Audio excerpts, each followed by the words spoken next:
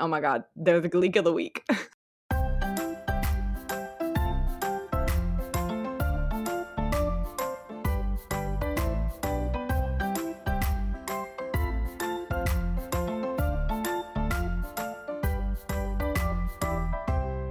Welcome to Glee on the Rocks, the podcast where we talk about a TV show that we loved and hated and are rewatching because we love and hate ourselves.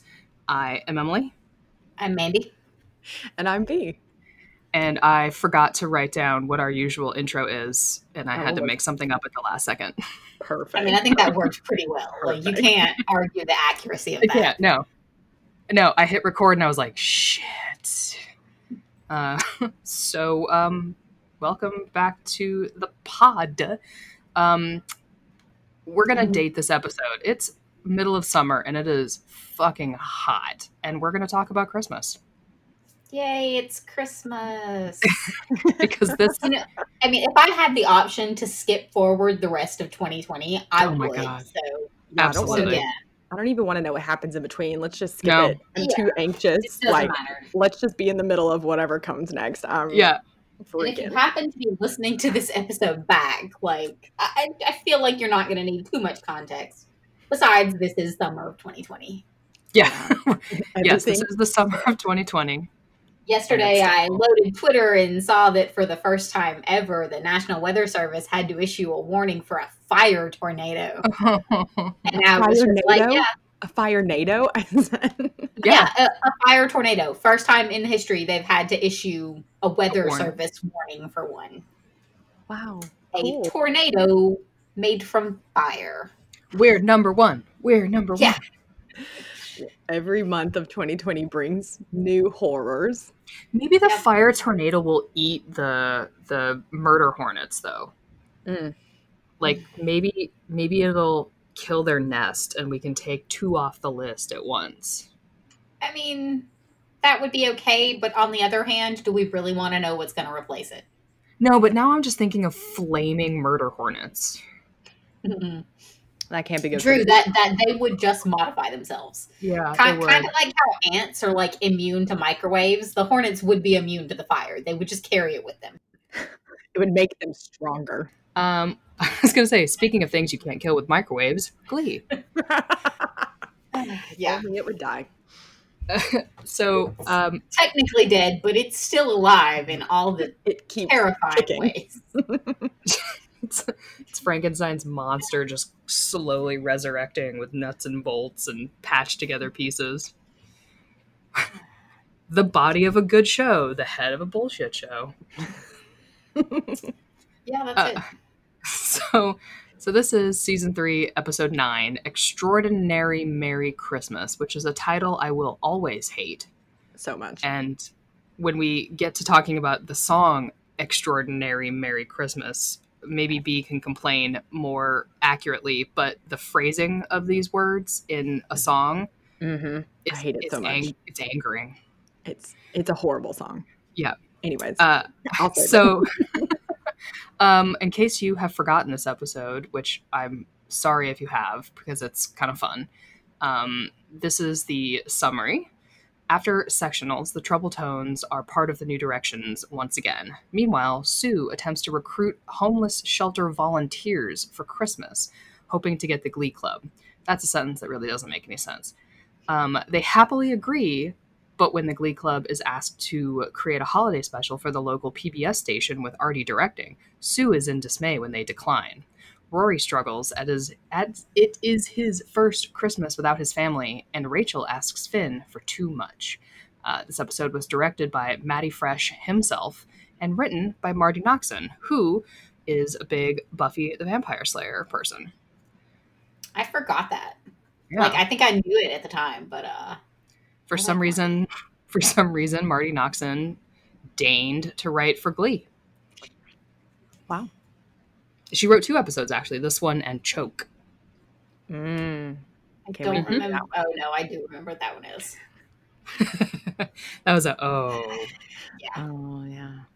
So it is Christmas once again, which means that we have a placement of time in Glee. It is now December-ish, which I guess means that sectionals happens before December.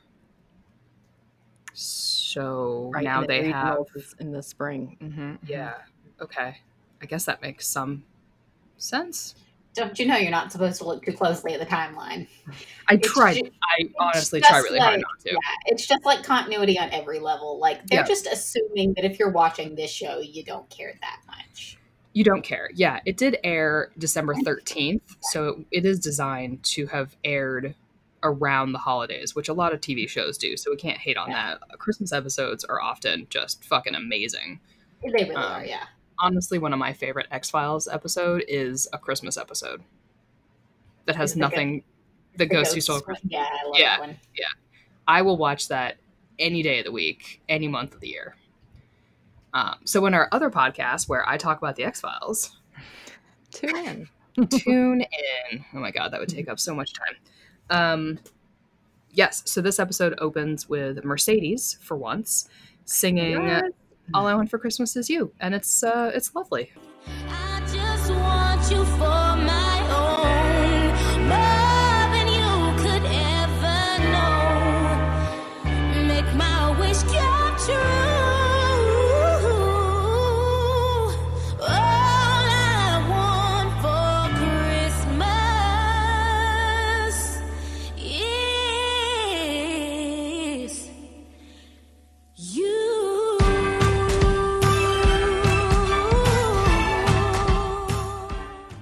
It's a really good opening. Like, it is. It's just refreshing to see an episode opening with a musical number by anyone but Rachel. But yeah, and they don't often straight up open an episode with a full musical number. You're right, they don't. Mm-hmm. That's probably what makes it kind of like, I don't know if impactful is the right word, but like nice when it happens. It is nice, and it's nice that it's Mercedes getting this big song all to herself. Yeah, it's good that like Mercedes got to actually open an episode with a number that was like solidly hers. Yeah, and looking real cute too. Yeah. So cute, and everybody looks so cute. Blaine had the little like velvet blazer on. Okay, was that even a blazer? Because I put down that it was a smoking jacket. Actually, it might have been. I don't know. I was like, where does a 17-year-old boy in Ohio get a velvet smoking jacket? Cooper, I'm imagining. Brooks Brothers. I was only a little bit miffed that Kurt and Blaine didn't get to like dance around the tree together as much, but yeah, every couple got a moment except for them. Always salty. This is a theme in season 3. It's a theme in this episode too, which we will get to. Because we got a big chunk of time that we should probably dedicate. Saving the rage. But yeah, everyone, it's cute, and it's only interrupted by Mr. Schuester in the end, which is kind of nice. Yeah. More episodes should have opened like this. The very few episodes I can think of start with a song, and they're always good. Whitney Houston comes to mind. The Whitney Houston tribute. Yeah, I think any episode that starts with a song is always fun. I think the Michael Jackson tribute started with a song. I feel like that was underused. They almost always end with a song, but it's rare that they start with a song. So yeah. Which is funny for a musical show. You'd want to like start with a bang. Right? Yeah. But I guess it is one of those where they save it so we enjoy it more. It's true. Because we'd hate it all the time. Otherwise. We would just hate it. Like, God damn it, another fucking song. Now, if they're a group number 2, I feel like that's a caveat, because there's definitely one that opens with Rachel singing Jason Mraz's I Won't Give Up, and fuck that. I've mentioned that at least once before on the pod, and I know what episode that's in, and I'm gonna mention it like 3 more times before. That's fine. It's gonna be a game now. How many times can I mention how much I hate I Won't Give Up? I understand. I have those feels about other things. Yeah. So this is when Sue comes in to ask the Glee Club rather nicely, I thought, that she would like them to sing at the homeless shelter where she volunteers at to help distract her from the emotions of Christmas without her sister. Yeah. And I appreciate anytime Sue is humanized without it being a episode of the week. Like, remember guys, Sue has feelings. This felt a little more realistic that she might hide that she goes and volunteers at a homeless shelter. This episode did like make me realize though, well, I don't mind how they used Sue in it. There are like other characters that it would have made more sense for them to like be planning something for like a homeless shelter. Like it could have been Emma's thing or something. But the episode wouldn't have been nearly as good without Sue's humor. That was like a backbone through the episode. Yes. Or like, and not the full on humor, but I don't know, just scenes where she's sitting there calling every character a different nickname. Yes, there were some good Sue nicknames in here. It was, I wrote down Wheels, Porcelain, and Other Gay. Yeah, and then Young Burt Reynolds. Yes, followed by Stumbles, Gelfling, and Young Burt Reynolds, which I was... And I remember the fandom pointing out that Blaine was quite happy with his nickname. He really so was. excited. But Young This is Burt the Reynolds. only... Yeah, Young Burt Reynolds. He's like, oh, yeah, okay. Part of me was like, is that just because Ryan Murphy doesn't want to call Darren a name? Because this is like right in the heat of Darren's rise on the Murphy scale. So not that I'm always like, well, that's only happening because Ryan Murphy's got it hard up, but you know, for Sue to point that out, I was like, would she really call him that? But I don't care because it's funny. Yeah. I mean, this episode, as most Christmas episodes do, required some suspension of disbelief.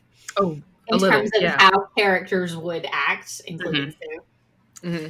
Yes, because in the end, some of these people are real shitty up until the end. Yeah. You know, we kind of kick right off with Finn or Rachel demanding a number of presents from her high school unemployed boyfriend Finn. Holy crap! I'm dating Kim Kardashian. Rachel is in fact Jewish, and I mean, which Hanukkah no one and mentions. Christmas are not the same thing. No one mentions that she is Jewish until the last 30 seconds of the episode. No one mentions the word Hanukkah until the last 30 seconds of the show. Nope, not at all. And you know, Hanukkah and Christmas are not synonymous. They don't have the same meaning. But you know, would she even celebrate Christmas, or is it just that she wants to demand presents? And if that's the thing, like, Jesus, has she been this materialistic in other episodes? I feel like this one's the strongest.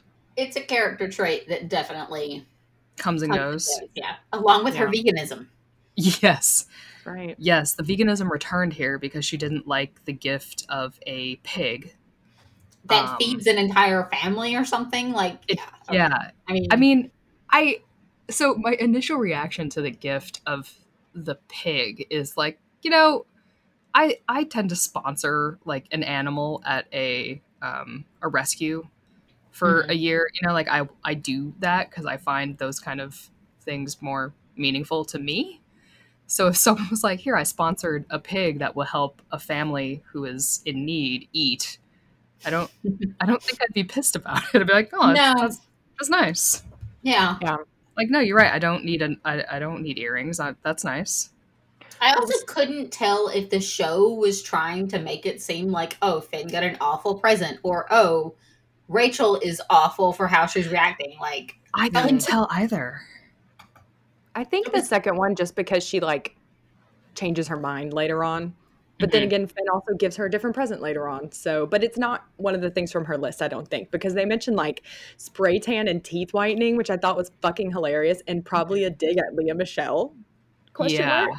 She does throw out a line of like, well, where's my bling? So there is some, but it's not like the gold star necklace that would almost be more like, yeah, that's her whole thing is the gold star necklace that she wore in the first season. Right. Oh yeah, remember her gold star thing? We haven't talked about that since season 1. I remember. Glee doesn't, so that's why we're here, because we remember.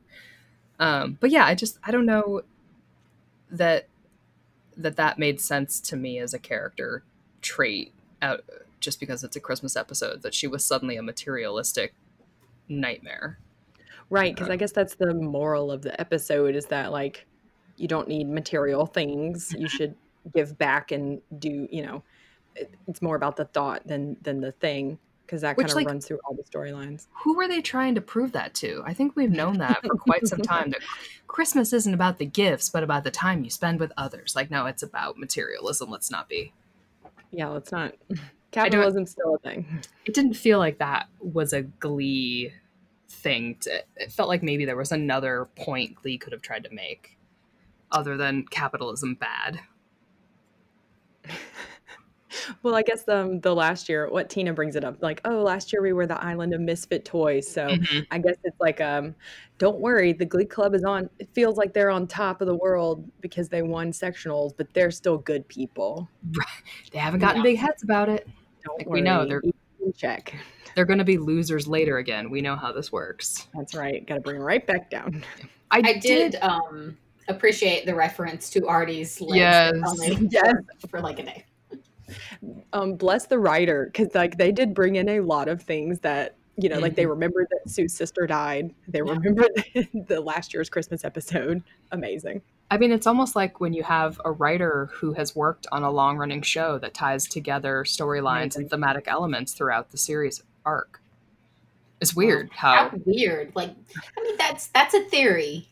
That's Yeah. a theory. Do you know Marty Noxon would have had to have watched Glee to pull some of those references, unless someone Right. else in the writer's room was like, I don't know how many people were in the Glee's writer room. Like, there could have been a writer's assistant who was like, hey, there was this Christmas episode last year where Artie could walk. No, I think I want to believe that they were just a big fan of Glee. Then Marty was just like, no, I'm just gonna watch them all over again. Yeah. I like that. I'll go with that. That's nice. That's always what I think when I see these like one-off or two-off writers. I'm like, oh my God, they're the Gleek of the week. Oh my God, the Gleek of the Week. Maybe that's the title of the episode, is Marty Noxon Gleek of the Week. I like it. That won't screw up the algorithm at all. I'm gonna say, I just did a quick look through Marty Noxon's Twitter account. She watched Glee.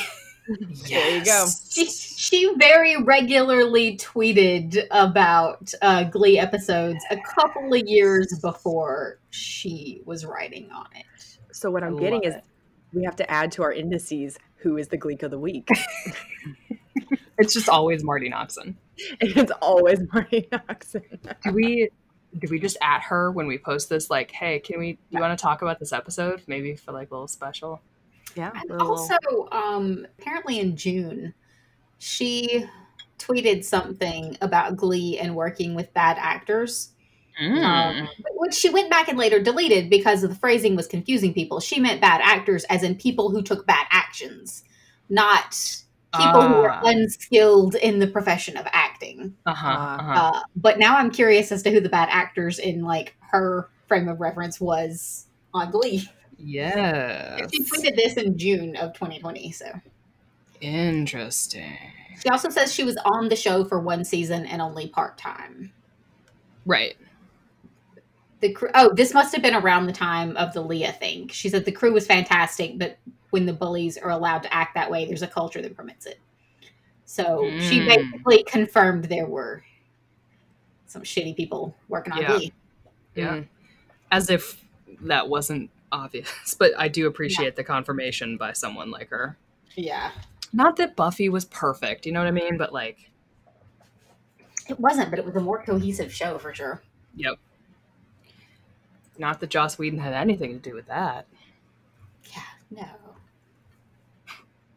Our next mini episode is how much Joss Whedon sucks. That'd be a good one, actually. Oh, God. Oh, I just found the Page 6 article. Basically, I think her tweet said that male actors were as bad as Lea Michele. Ooh. So there's a Page 6 article about it. All right, maybe we'll link that in the show notes. Yeah. Yeah. All right. So that's all for homework that probably should have been done before we started recording. Well, you know, that's fast and loose is how we roll. Yeah. Just like the script. Keeps it organic, you know? Like the music of the freelance whales. That's the reference I was making. But so the episode. One I think storyline that they wanted to be more heartfelt was that exchange student Rory, who is only in the show to sing solos because I think that's what he was contractually obligated to do by winning the Glee project, sings Blue Christmas to his family because he is homesick. and this is his first Christmas without them. I just don't skipped care that. at all. Yeah. I just skipped it straight up. Yeah. There is the part right before he sings, the Klain moment, where Rory's like, I want to dedicate this song to them and to the king. And Kurt says, Jesus. Oh, yes, Jesus. And Blaine's like, no. Yeah, that was cute. I appreciated that. I did think that it was in character for Sam to offer Yes. to take Rory home for the holidays, which sounds a little like a Lifetime original movie I watched. But like, that's their Christmas special, is like, oh, you don't have your family for Christmas, you can come home to mine. And then they get married at the end of the show. Probably at a coffee shop. So since Sam has experienced homelessness and is also living away from his family to go to this shithole of a school, it did make sense to me that he would be the one to hone in on Rory's feels. Also, just like, and this is something I'm forming my opinion on as I do like this watch through. Sam's not a bad character. No, he's not. I'm liking him a lot more this time. Yeah. It's not like I didn't like him before. I just don't think I paid much attention to him before. Agreed. I like Sam. So yeah. I think I definitely had Klain goggles on. Yeah. And For sure. this That's time, and like, we're older. Not that much older, but it's, I think, older enough to be like, God, this kid, his poor family, and his dad loses his job, and he has to work as an exotic male dancer, and he's still going to school, and he's taking care of his siblings, and it's a hard knock life, and he's not complaining about it. I also, just expanding on that specific topic a little bit, I think doing this podcast is helping me too, because even though we have said, like, we're going to have a little bit of, like, Klain goggles going on, a lot of people listen to this that don't give a shit about Klain. And so I kind of, like, am trying to focus on things that aren't Klain so that we're not, like, driving people away that don't care about, you know. I mean, it took me a while to understand that people weren't into Klain. Yeah. It's like, it's a hard one for me. It's like when people say they don't like chocolate or coffee, I don't fully understand, but I do try to put myself in their little shipper shoes. Although I will not stand for any Blaine hate in this house. But that's another. I don't know. I mean, I can hate him enough on my own. Thank you. Oh yeah, I was gonna say, I'm not gonna pull any punches when we get to some episodes where Blaine just does shit that I think is out of character and I don't like. But that's not Blaine. That's Blaine's twin brother. Gotcha. Blaine's twin brother. There's not a lot of male names that rhyme with Blaine. That joke didn't go anywhere. All right. So we want to move on talking about the episode. Yeah, I mean, I guess. Do we? Speaking of evil twins, I don't know. I saw in my notes when we were just talking about Roy, the behind the scenes where Chewbacca had came to the set. Oh yeah. With him is probably one of my most favorite, like, enduring things from this episode. Is just the whole fucking cast of nerds that were on this show that were so excited about meeting Chewbacca was really fucking endearing to me. Yeah, it is. It really is. It's a nice when you can see them actually enjoying something all together. Yeah, and it's fucking Chewbacca. Like, hell yeah. In the episode, the show. Do we want to move on to talking about the show in a show, or are there other things? We can. Yeah, I mean, because this is kind of when it comes in, is that Artie gets offered, or however it works, the PBS affiliate wants to do a special. So Artie's concept for it, for his like television directorial debut, is a combination of the Star Wars Christmas special that like only aired once and is notoriously horrible, and something that is very dear to my heart, and I don't know if either of you know this, but I am mildly obsessed with Judy Garland, and I watch the Judy Garland Christmas special every Christmas. And by watch, I mean force my family to watch. That is very cute. So I really appreciated this homage. Thank you, Artie, even if you're kind of a dick in this episode. He's a big dick, but it's a great Christmas special. It is. And they also, I'm going to take a guess that neither of you have seen the Judy Garland Christmas special. I have. Oh, you have? because Okay. my parents are old, and Ah. PBS and any of those, we had those Christmas specials on because I was never into the like Rudolph specials or the little claymation, like those creep me the fuck out. Yeah. So we watched like the old big band kind of Christmas specials. It kept it very true to the Judy Garland Christmas special, and I like Yeah. that a lot. Cute. I did also like the callback that Artie was a director before, Yeah. and that he would have a vision because his vision for West Side Story was also a bit different. So that Yeah. was a nice tie-in to character traits of like his taking over of something and just going buck wild with it, and telling Rachel that her song makes him want to kill himself. Yeah. I mean, I actually love that song she did, but it's strictly related to Larry on Ally McBeal. Yes. Every time I hear it, I'm like, you are not Robert Downey Jr. I know. Leah I Michelle, agree. you walk away from that piano. That song belongs to one person, maybe two. Vonda Shepard can have partial custody.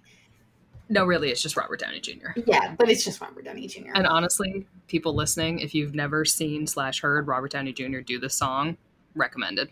Yeah, you can find it on YouTube. Mhm. It's on like every Christmas playlist I have. Like I have Mhm. literally ripped the audio from a YouTube video to put it on there. Nice. So yes, the special and Artie's vision, which is Kurt Hummel and Blaine Anderson's chic swing chalet. and a night of Noel Coward-esque banter, which I think is that he just wants to watch fic. Yeah, he really does. He wanted some Clay fic with side character cameos. This also says to me that Marty Noxon, now that we know that she was definitely watching the show, is a Klain shipper. Oh my God, she's totally a Klainer. Yeah. Wow. We got to talk to her. Is this fan service? Is this what that is? It feels like it. Is that what this feels like? Oh, Jesus. We never got catered to. It's amazing. The more I think about it, the more I appreciate everything Marty brought to this episode, because we have like Kevin McHale getting to actually act. Yeah, a whole storyline. Mercedes solo opening the episode. Yep. Rachel being a shithead. A shithead, yeah. I mean, I feel like she must have really wanted to showcase some people. Yeah. In specific ways that are very in tune with what I want. She's highlighting Sam's big ol' heart. Ah, yeah. The Cheerios got a whole number. Yep. Oh yeah, super cute. She gave a scene to Klain and a song to Santana, even though they were both cut. Oh, that's right. Santana had a song? I didn't know that. She sang Santa Baby. Oh, it was on the CD though, right? I feel like I've heard this song. Yeah, I think so. I forgot that was never in the show. The scene was just probably too sexy and they couldn't handle it. Versus a depressing ass Rachel solo. So it's the Glee Holiday Spectacular. Oh, wait, before that, we have to talk about the travesty that is Extraordinary Merry Christmas. It's a very, very merry, merry Christmas. Gonna party until Santa grants my wishes. Got my halo on, I know what I want. It's who I'm with. It's an extraordinary merry Christmas. Oh, I thought we were just gonna ignore it. We can, except I can't, because the only good thing to come out of that song was there's a really cute Klain moment that made me feel things, and I didn't expect it to. But the cynic in me says that Christmas episodes are just a holiday cash grab for Glee, because Christmas songs are where they actually get play on the radio the most. And they had to have an original song to get 100% of the royalties or whatever you get from songs on the radio. This is what my cynical brain says. And that is the most horrible song. It doesn't even sound good on the radio when you hear it at the shopping mall. The shopping mall. And I'm just, right, remember malls, guys? I don't. We went to them and we bought things. It's crazy. You had to go out in person, and anyways. But yeah, no, I truly despise that song with everything in me. No, I also hate it. I don't like the full pop of it because there's something about Christmas music that I feel like it requires a little bit of old timey feel to it. Mhm. Like I don't know how many new Christmas songs that I have heard that I want to listen to again. It's the ones that feel old. You're right. The ones that feel classic. Like they don't really Yeah, have it just a certain doesn't time. it doesn't feel like anything but an attempt to write a new Christmas song and something that I don't feel like anyone just really had a deep desire to write the song, but that they needed to. Yeah, but it is the cash grab. But yeah, I didn't.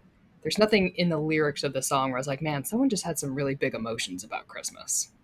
Yes, the lyrics of the chorus are, "It's a very, very merry, merry Christmas. Gonna party until Santa grants my wishes." Does that doesn't do it for you? And then it's like, "Got my halo on. I know what I want." Mhm. It just doesn't make any sense. I don't get it. How It's a about terrible how song. many syllables it takes to say extraordinary? Yeah, Extraordinary Merry Christmas. I can't it's awful. because when she sings it, it has to be it's an extra. Like it breaks the word up, I think, into 19 stanzas, and I just hate it. Yep. Also, But they had to I don't like songs that begin with he came. have "Into my bed last night." Isn't Yeah, that the first it is. "My dreams last night" or My something like dreams. that? Yeah. There's something I don't need that for Why Santa. why is Santa in Blaine's dreams? It's a good question. Is Hmm. it sexy Kurt Santa? Where's the fic? I don't think so because it says a great big man. So unless Well, Kurt's been it eating say some cookies. say how he was picked. That's true. No, Sorry. Oh god. that's what this song means. That's why it's even better than the one before. I get it. Okay, I like the song now. That was Just needed a reframe. I do like that in the trivia. This is the first and only original song to be featured in a Christmas episode. We're like, oh, we can't do this again. It's terrible. Let's do a mini closer to Christmas where we rank the Christmas songs since we Okay. won't get to do a Christmas song at yeah. Christmas, probably the Christmas episode. Yeah, that'd be fun Okay, because we they can do got that. some truly good ones and some truly terrible ones. Some really tragic. Yeah, they're bad.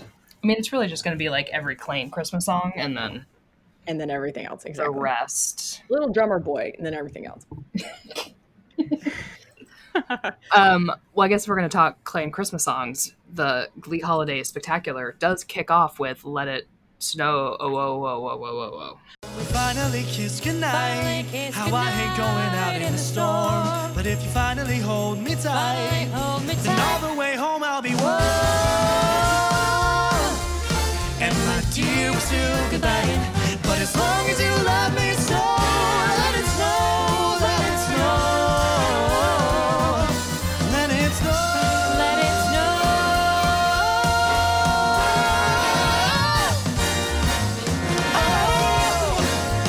Oh, let it snow.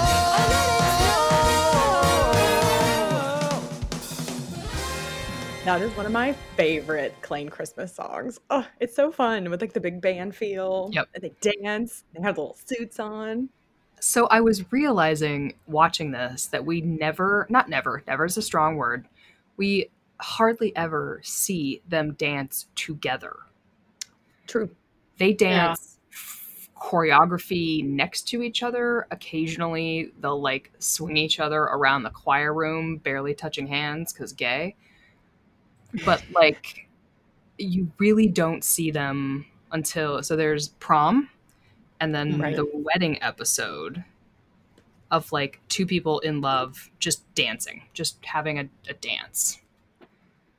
And like it was so nice just to see them doing that little tap thing and spinning Yes. around, and it's fucking adorable.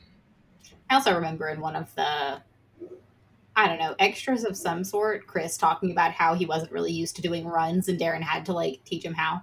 Mm-hmm. Oh, Do you know how much money they could have made selling those behind the scenes clips? Like, do you know how much money I would have paid to see Darren I would have Chris paid teaching so Chris much. Culver how to do a run? And then Probably probably it- this song. If only Instagram stories had been a thing back then, Well- I feel like they would have tried to monetize that a little bit more. Yeah, I still would pay a lot of money. Now I'm mad. Yeah. Anyway, so that's his best friend and holiday roommate. And this is my best friend and holiday roommate, Blaine Anderson. Remember Blaine holiday roommates being, you know, a thing. So, yes, the Let It Snow is perfect and adorable, and Chris's, like, 1950s over-the-top accent is a lot of fun. My word! My favorite part, Christmas is canceled. Christmas. Yeah. Yeah. Okay, and then what? Mercedes and Rachel show up, and they give Blaine candy striped capri pants and a That he bow tie. doesn't already own. It's a miracle. It's a Christmas miracle. Bow tie. The with acting little is so over the top and adorable, like I know. for all of it. I mean, that's a moment where they actually seem like teenagers, like overacting. I mean, Leo's laying it on a little thick, but the rest of them, it's like slightly bad acting vibes that fits the age they're supposed to be. Yep. Yes, I love that. And especially if you're trying to get that Judy Garland vibe. Yeah. I love that they sing favorite things because I love that that's like a Christmas song now. From, Yeah. you know, from what's that? The Sound of Music. Is Yeah. now a Christmas song. I love that because it's a great song. But I thought it was really sweet. The four of them, I don't think ever sing together again. So I can't think of a time. great. That doesn't mean they don't. It just means I couldn't think of a time. And they didn't have to fuck with the cadence of it to get it around. Finn and Puck do show up as untrademarked Yeah. sci-fi fantasy characters. That's copyright infringement. Because that would be copyright infringement. That would be copyright infringement. Yeah. I'm glad they didn't also sing a song when they walked in. Oh no, they do. They do Santa Claus is Coming to Town. I forgot. That's because I clicked through that one. I'm sorry. I did too. But the only great part of it is that Blaine plays harmonica at the end. So I guess He that's does. canon. It's canon now that Blaine plays harmonica very well. Yes. That's the kind of shit I loved in fic at the time, was these little tiny moments that suddenly he has candy striped capri pants and can play the harmonica. Yeah. I'm sorry, you just gave us a crumb of canon that Yeah. we like. No, it's going to be everywhere. That is fact now. I will take that crumb. Yeah, they're just like, it's cool. And then the Cheerios come in, and I love this number because Brittany gets a whole ass solo. She does. I apropos of that thing. never know what the song is about, but I know it's called Christmas Wrapping because the wiki told me. Okay, listen- but like, even that is perfect. And I'm going to be like a little bit of a geek here because that's exactly what happens in the Judy Garland Christmas special in the like random middle of the scene. And Judy's got these like, you know, big band type people coming on and singing. Liza Minnelli shows up and does a total like number out of a completely different genre with dancers that you have no idea what it means and doesn't fit the scene at all, and then she leaves. That does work for Britney too. Yeah. And it was again part of that like homage that I was like, oh, like somebody really actually wanted to make this work because it doesn't make sense in context and it doesn't make sense out of context, but it's a little more fun if you actually know what it's mimicking. Yeah. I mean, I guess at least Britney got that it was a Christmas song. Yeah, that's true. So there is that to be said for her. I just think it's so fun. They like show up in their little Santa outfits. Tina's there. Mike is there. Santana's there. All the Cheerios. They do a little ribbon dance. Little dance. It is a lot of fun. Yeah. This show is so good when it's good. You know? When it's not trying too hard at the Yeah. things we don't care about. Yeah. Like, it really, there's a plot happening in this show, and it's the very general Christmas versus consumerism, as if Christmas isn't a Hallmark holiday. Like, nobody's celebrating the birth of Christ, right? Like, that's not, and it didn't have, whatever. I'm not going to get into the biblical portion of this, but Christmas has never been anything but a candy, card, and present holiday in the United States. Yeah. So that part, whatever, it's fine. But they were at least trying to have a through line of consumerism versus helping others. And it actually started at the beginning of the episode with Sue inviting them to sing at the homeless shelter. There's the crisis of now they have a this Christmas special that they really, really want to do, and then having to come to terms with what it means when part of their group chooses the other thing. Although I think it's really, is it Rory, Sam, and Quinn, right, who go to the Christmas shelter instead? Right. Yeah. I don't know that it makes a ton of sense for Quinn to go to a homeless shelter. It felt like they sort of pigeonholed in her saying that she's getting over her shit and learning to be grateful for what she has and not worrying about what she doesn't have. But I also can't really see her doing the Christmas special. And I think that was it. Like, I think she was probably just the character that didn't have an immediate lean towards one or the other. So they were like, great, we'll throw her here. We'll throw her here. She had that thing with Sam. Yeah. You know, Right. so. I mean, this is an example of, like, no one knowing what to do with Quinn after the writers, as a collective, cough, Ryan Murphy, just failed to have any consistency with her. Mm-hmm. Well, it's also like she's not in the Cheerios right now, so maybe she just felt unwelcome. Yeah. Yeah. Or decided that she was gonna try to be her best self. Right. And we respect that. We do. Also, what song would Quinn have sung? Like, if she had gotten, what Christmas song would have been her pick, do we think? Like, of the ones already in the... No, like, if they gave her her own Christmas song of our, like, rocking around the Christmas tree, or, I don't know. It's Mary, beginning. did you know? Maybe. Yeah. That's a Yeah. good one. How I about the never did that NSYNC one, the Merry Christmas, Happy Holidays? Yeah. That would have been fun. I mean, maybe like I Saw Mommy Kissing Santa. I don't know. Maybe she and Sam could have done, like, Run, Run, Reindeer. That would have been cute. Poor Quinn. Yeah. Always getting stuck somewhere for no reason. She made the best of it. And then she is quickly overshadowed by the fact that the whole Glee Club does show up to the shelter. Yes, so Rory shows up during the Christmas special as I don't know. Itchy. Oh yeah. Itchy the Christmas elf. Yeah. Yes, Itchy. Itchy the Christmas elf, to deliver unto the Glee Club the true rightful meaning of Christmas, which, whatever, but it gets them to realize that perhaps they made the wrong decision. Although, in their defense, they are teenagers trying to get into competitive entertainment academies or to pursue careers in song and dance, and maybe having a PBS Christmas special on your resume in this instance is better. Also, if Sue really needed help at the homeless shelter, why didn't she just have her Cheerios or the football team or the hockey team or, like, The lacrosse team. I think they have a there's lacrosse a team too, whole right? other school full of people.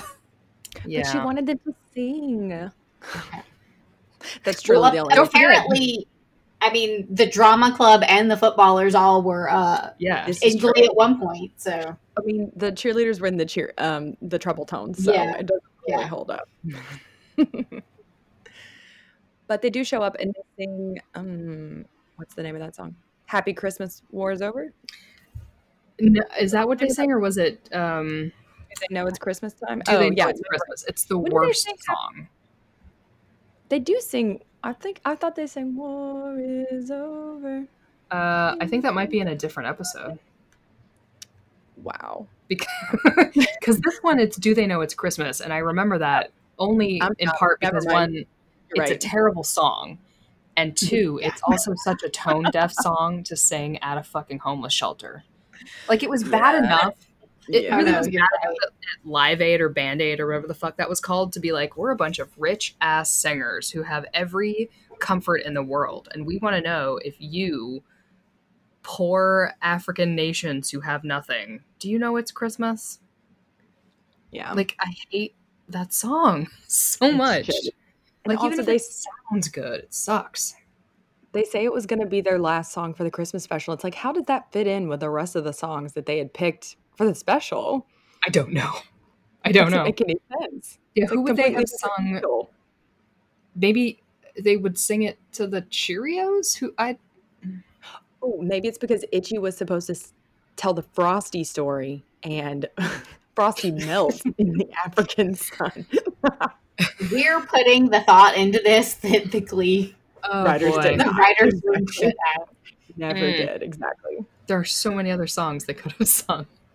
I do like ignoring the song content. I did like that they matched a lot of voices to do harmonies that don't usually sing together, which I thought was really cool. Um, Explain. the only one I can think of is that Tina sings with Puck, and fuck that. But like Quinn sings with Finn or something, and like Rachel sings with Sam, or like I don't remember, but they kind of like mismatch Yeah. the usual people that sing together. I know Santana sings with Artie, I'm pretty sure. But yeah, they did a lot of like cool harmonies that you don't normally hear those voices together. So I thought that was a cool idea for like a group number. There's also like half a second of Klain, which will always play. Well, you know that the best part of that is they've switched scarves. They have switched scarves. Super cute. Yeah. I don't know if anyone else listening to the podcast needs to hear that, but They switched They- scarves. they switched scarves. Just in case that was a thing that you needed to know about. And the kids are cute. Like, I mean, they're just props. Let's be real in the number, but Right. at the end of the day, but I did get some warm fuzzies for a bit, which I guess was the point. So Yep. I mean, I still don't think that all the food they brought would actually feed a homeless shelter because, like, there's not that much on Turkey, but that's cool. Yeah. luckily, they already had some food there, I guess. Yeah. Yeah. And I mean, it's such a social commentary, but Sue points out that there's too many people and they're not going to have enough food to feed everyone at the homeless shelter. Like, well, that seems to be like a endemic systemic problem in Lima, Ohio, doesn't it? That you have so many homeless people. Maybe you should work on some social programs there and not just bringing a Christmas meal. If only that had been her platform to run for Right? senator. Maybe Yes. she would have. Perhaps, potentially. So at the end of the episode, they have learned their lessons about kindness, humanity. It's the thought that counts over the material Yes. thing. Is Rachel Rachel does embrace Barbara the sow pig. She does. Puts her up in her locker. Yes, she did. Even though Finn got her another gift that they return to donate money. It was a little bit. It's not really gift to the Magi, but it made me think of it a little bit because he like does buy her the stupid earrings in the end. Like she's like, "Don't worry, I learned to love this sow pig," and he's like, but I still bought you the earrings." I still bought you the earrings. Okay, but you're right. They do return them, and they go give the money to, Well, they give the money to the fake Salvation Army, which I don't care for. which is not homophobic in my head. I guess the Glee version of the Salvation Army isn't. We would hope. But in case people listening don't know, don't donate money to the Salvation Army and don't let your parents donate money to the Salvation Army. There are better charities that aren't homophobic. That's right. Merry Christmas. Yeah. I always feel like I need to explain myself when I see a bell ringer. I'm like, it's not because I'm not generous. Fuck the Salvation Army. Yeah. It's not you personally, and it's not me. It's that your company sucks. It's them. It's them. Yeah. It goes all the way to the top. Is that how that works? I think that's how that works. So the other big thing that's going on in Extraordinary Merry Christmas is the deleted box scene. And if you were not around in the Glee fandom during this, you missed one of, I think, the quintessential fandom movements that we experienced as a collective fandom. So what happened, and someone jump in and correct me if I'm missing some things, it has been 10 years, 9 years, however long it's been. Before the episode aired, production stills went out, which was pretty common. Before each episode aired, there'd be some production stills from the network to kind of tease what was going on in the episode and to get people excited. But one of those stills was a scene of Kurt and Blaine in the McKinley High hallway holding a box with a ribbon or like a little bow on it. And then the Klaine fandom especially was like, holy shit, what's going to happen? And then the episode aired and there was no scene from that production still. And deleted scenes are not uncommon in movies, TV shows, etc. But Klaine historically has gotten the short end of the romantic overture department. Finn and Rachel get to kiss and hug and give each other gifts and be romantic. Even Brittany and Santana get more moments depending on where you are in the seasons.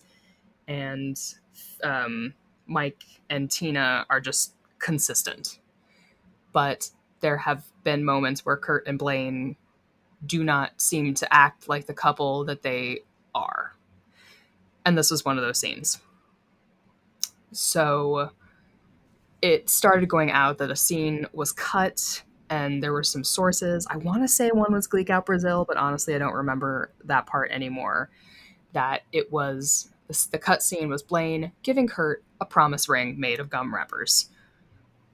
Adorable. Very cute. Adorable and super cute.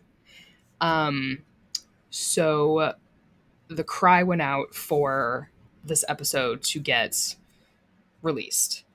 And in order, what was the order of operations?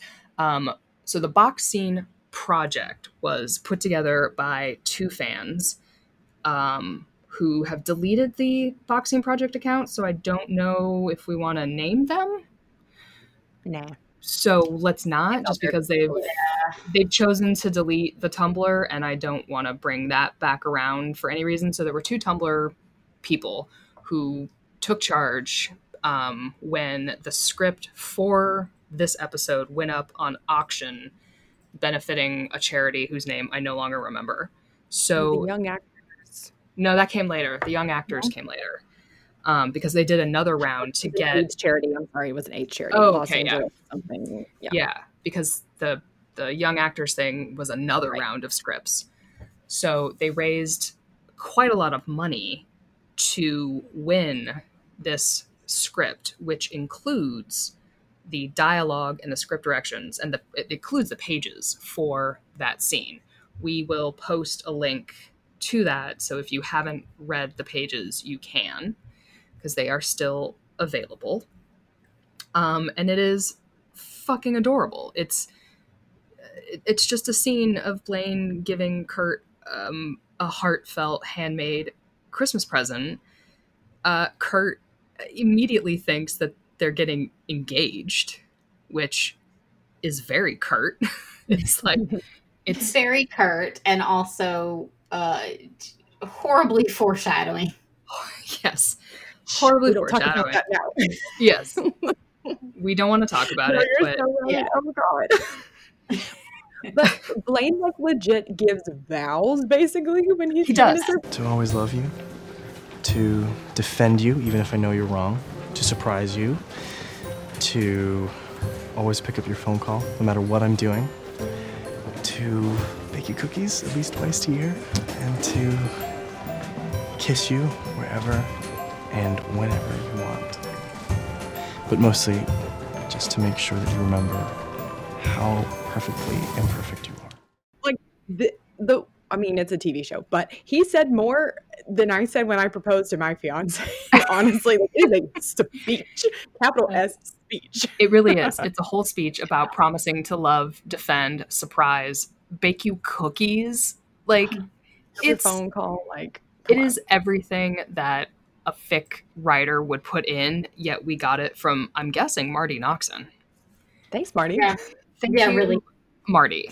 So this was a big fucking deal, and this went on for months, right? Since between the time that the stills came out, the episode came out, there was no scene. There was calls for this to be released. Of course, RIB are like, fuck you guys, we don't care. And then this auction came up with the script. I sometimes think that Murphy and co were like, hey, let's see how much money we can get to give them this scene. But like, fine, let's raise some money for charity. It's great. Then we go a step further. We went a step further where I had the tweet. Again, I don't need to, well, no, I'm going to name the person because this account, D. Chris French Fans, tweeted at Murphy asking if it was possible to have the Klaine box scene put on YouTube, since at the time they weren't going to put it on the season 3 DVDs. And Murphy's response was, if you Gleeks can get me to 500,000 followers, I will release the box scene exclusively on my Twitter. The baiting. Made fake accounts for days. Just yeah. follow What kind of follow for follow is this from an award-winning producer who's like, well, if you guys can get me more followers, I'll give you a thing that I should have given you in the first place. Oh, it's so fucking stupid. And what did the Klaine fandom did? They said, fine. Like, if We that's said what you have to fine. do, fine. We'll fucking do it. Mm-hmm. And they did. And we did. And it was released. It was color corrected, which is great. So that means that it didn't get edited and out until pretty far down the line. The quality is like trash, but you know. It's HD. It's end of production. Like, this didn't get cut probably for time. Until the very end, it looks like. So because we needed those eventual scenes and a Rachel solo really badly. We needed all of Rachel's present mongering instead of this. Multiple scenes where Rachel just complains about her presence. Yep. That's right. Instead of this beautiful, heartfelt, genuine. So it's, if you haven't seen it, we're going to post the link because you should watch it. They're standing in the hallway talking to each other like they are in a private bedroom somewhere. The eye contact is on point. The dialogue is a little ridiculous, but like amazing. Chris/Kurt seems genuinely into the scene, which doesn't always happen. And they're wearing things that became... there's something about this scene where these items, like, people were posting where you could find Blaine's leather book bag. And like his fucking Brooks Brother sweater and his bow tie, like a lot of this stuff, and I think because people had to work so hard to get it, became very ingrained for a while into fandom and fic and talk about the show. Yeah, I mean, it was a big deal. Like, it felt like a big deal. Oh, it was huge. Fucking huge. Yeah. It was really, like you said, like the first like moment of organized Klaine fandom uprising of like, fuck you. Like, we caught you in the act this time of doing something shitty. Like, we always felt like Klaine was slighted for some reason, but we never had any proof.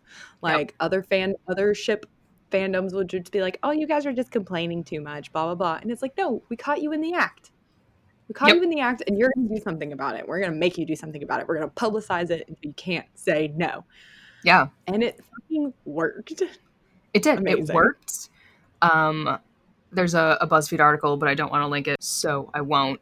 But the numbers are, they needed $3,000 to win the script at the time in the auction, and ended up donating, I think, $13,000 to Project Angel Food, which was hosting the auction. And if that is not some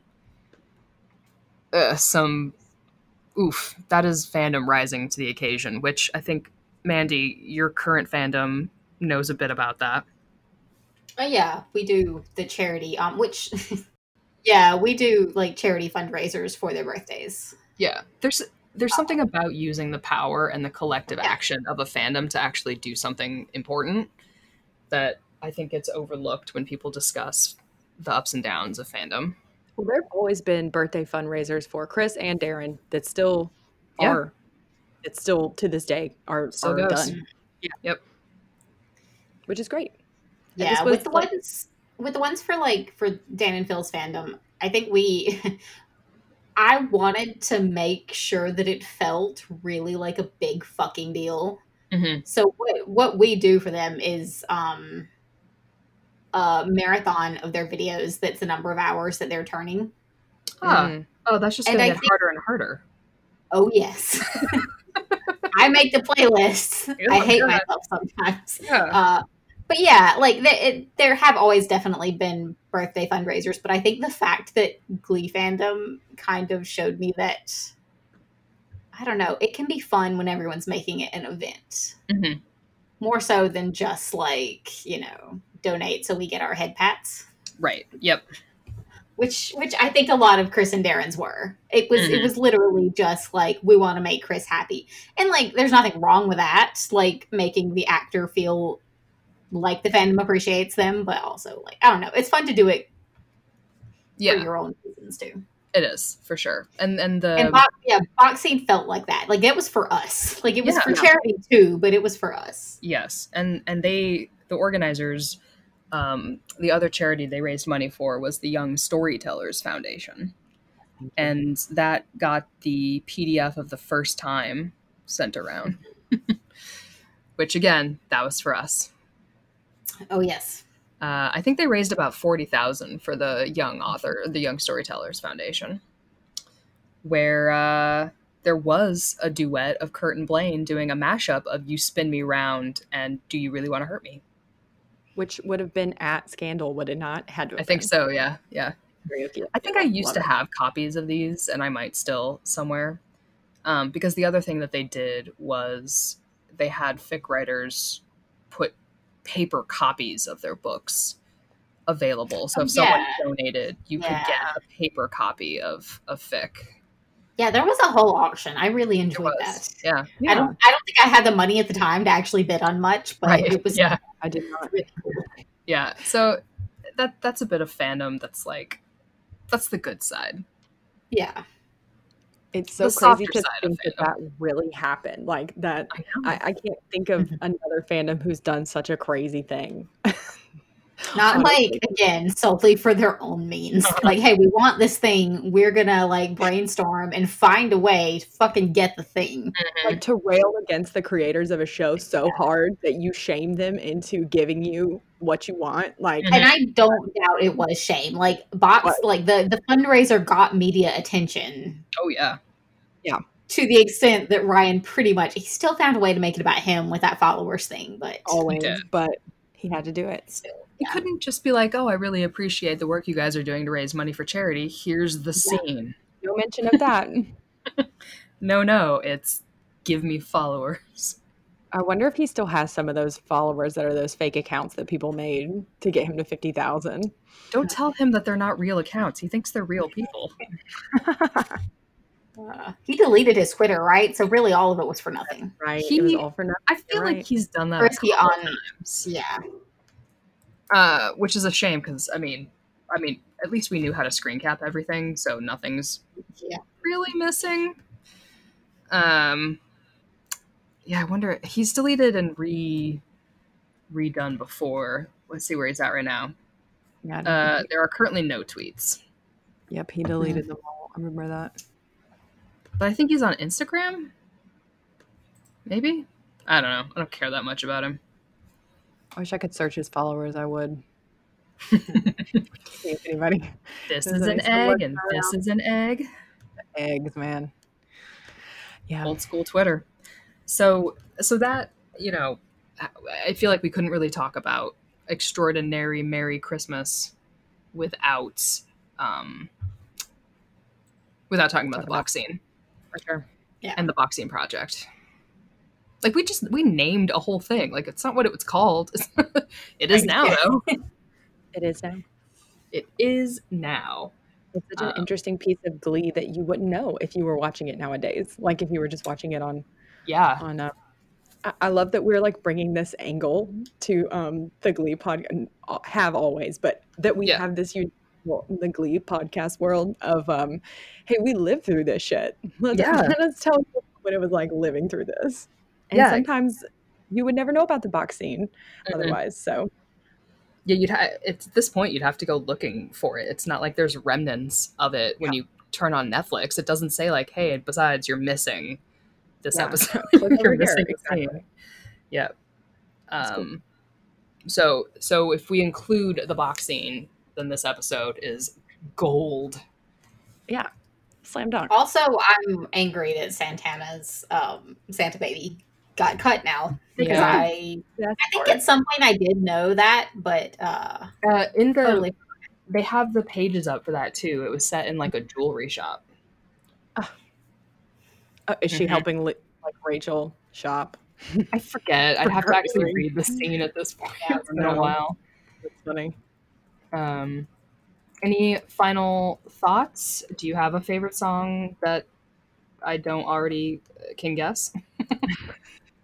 Honestly, All I Want for Christmas Is You and Let It Snow. Yep. I'm gonna say my favorite song is Robert Downey Jr. doing. That's fair. Yeah. That's fair. The plain duet obviously has my heart. So our Kevin McScale is pretty high. He didn't sing, but he did get a whole storyline and scenes, and he kind of was the creative force behind the Klaine fanfic on screen. So like a 4 out of 5? Yeah. I mean, if he'd gotten a song, it would have been gold. Yeah, it would have been a 5.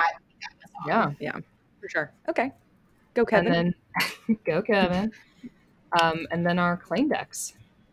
Oh man. They didn't kiss, and there was very little physical contact, but they did do Let It Snow, and they apparently live in a Swiss chalet.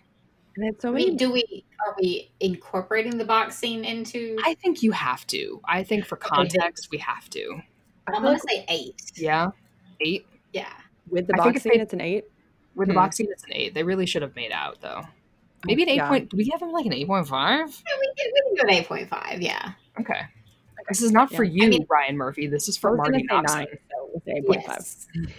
For Marty. I mean, with a kiss, it would have bumped it up to like solid 10. Yeah, I was going to say, remember, this is peak Klaine. We can't forget. Like, it does not get much better than this. So it doesn't. I think we need to see if we can get Marty to talk about this. That'd be great. Just like, oh my God, 15 minutes. All right, everyone, let's tweet Marty. It's Marty on Cameo. Oh my God. Pay her to come talk to us. Amazing. I love it. I'm going to give the coulda, shoulda, woulda scale a full 100 for the box. Full 100. I wrote that down. Full 100. Yep. Ball completely dropped. Yep. It's not even that they didn't do it. It's that it existed, and then they got rid of it. Yeah. Who? And then tried to hide it. I need to know who's responsible. And we would have never known. Exactly. We'd have never known if they hadn't, like, for one up production still. Yeah. I bet there was a Klainer at the network who was like, get that out. No, we've okayed put that one out there. Get that one out there. Is it? Yeah, put it out there. Yeah, put it out. See what happens. Oop, my bad. Oh no, it went past editorial. Whoops. See, did the scene get cut between the release of the stills and the viewing? Because that's even crazier. I don't know, actually. I don't know what their editing schedule was like. It might have been. Fuck, who knows? Who knows? It's wild. There were a lot of good lines, like one-liners in this episode. Mm-hmm. One of them was, Sue says, I made plans to shoot reindeer from a helicopter with Sarah Palin, but had to cancel. Mm-hmm. And then, but my all-time favorite, because this is just who I am as a person, is like when Kurt's like, global climate change is no laughing matter. And Mercedes is like, I think these are the end times. Yeah, it's so good. Still relevant, more relevant than ever. Wow. It's funny how that is perfectly timely, and yet the shooting reindeer from a helicopter with Sarah Palin is so precise to that moment.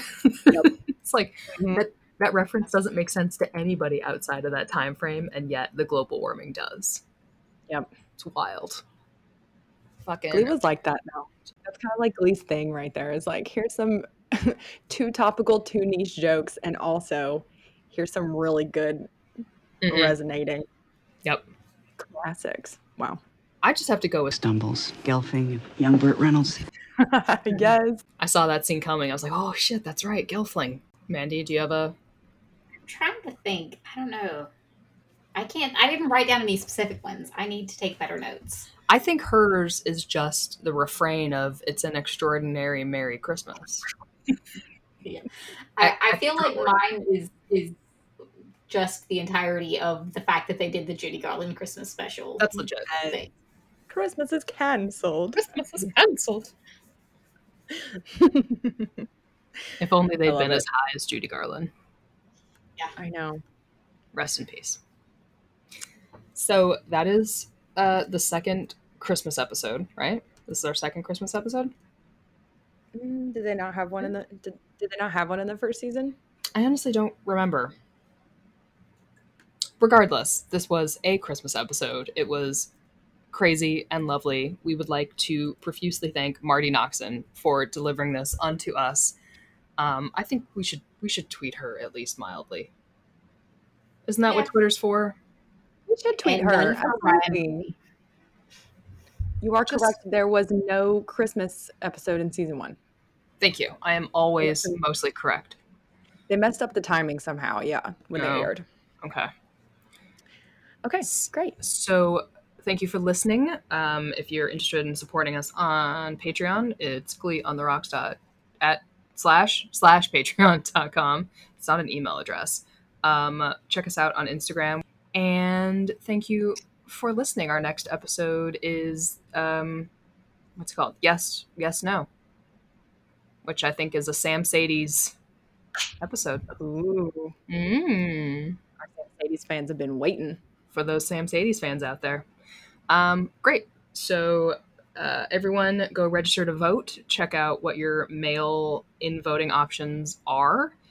Get registered, get your ballot, fill it out, send it in, and wash your hands. And I think that's what you missed on Glee.